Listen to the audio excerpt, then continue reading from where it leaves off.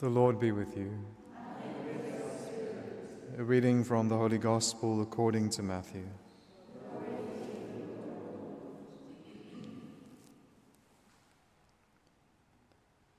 Jesus said to his disciples, "Happy are your eyes because they see, your ears because they hear. I tell you solemnly, many prophets and holy men longed to see what you see and never saw it, to hear what you hear and never heard it." The Gospel of the Lord.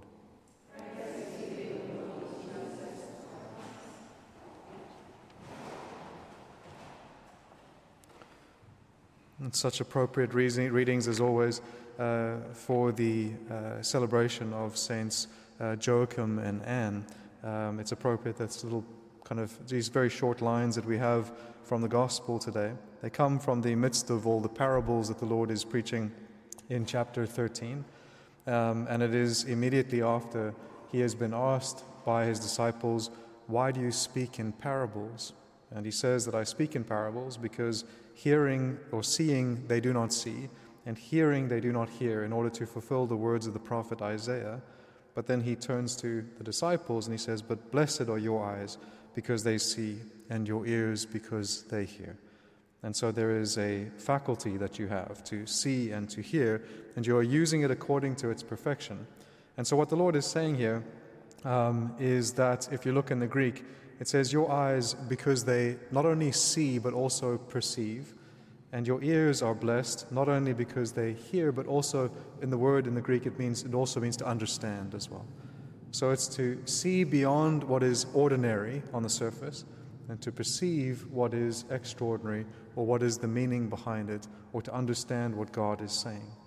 And what the Lord shows, the great mystery of the parables, is that what the Lord can do is that he can take all of the divine truths that he is going to reveal, these things that are so far beyond our grasp, and he is able to take these profound and intimate truths of the life of the Trinity, and he is able to put them into ordinary everyday stories. That's the amazing principle of the parable.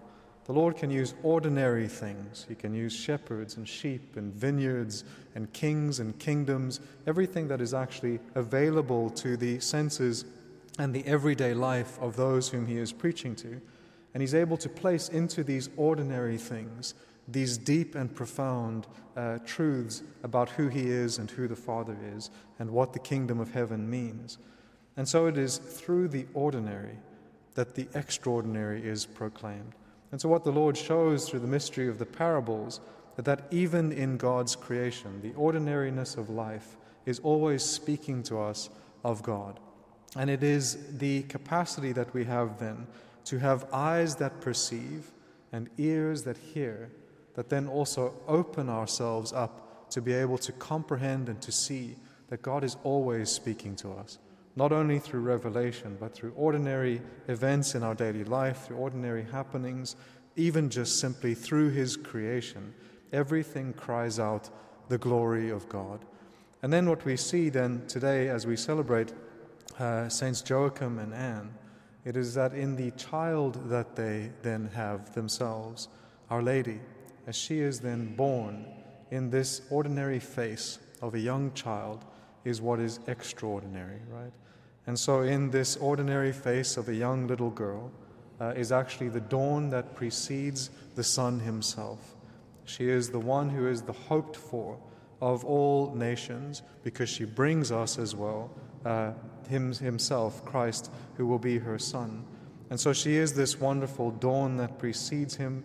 She is the wonderful mother that will in turn bring us the long desired of Israel. And so already in her face, hope is fulfilled. And so what we have in the gospel today is in a certain sense, applied in a very particular way to her parents.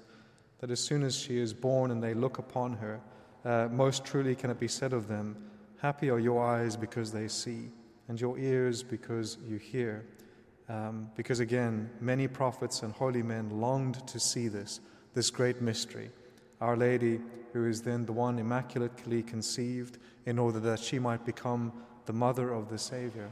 And from this ordinary family will come a change of history will come the one whom we all have long desired and who has come to us and continues to come to us. And so it is through what has happened to them that we all rejoice. We all share in the rejoicing of Saints Joachim and Anna. We rejoice in their child. We rejoice in Our Lady, the one who is, we say, our hope because of what she brings us, that wherever she is, Christ is sure to follow. Amen.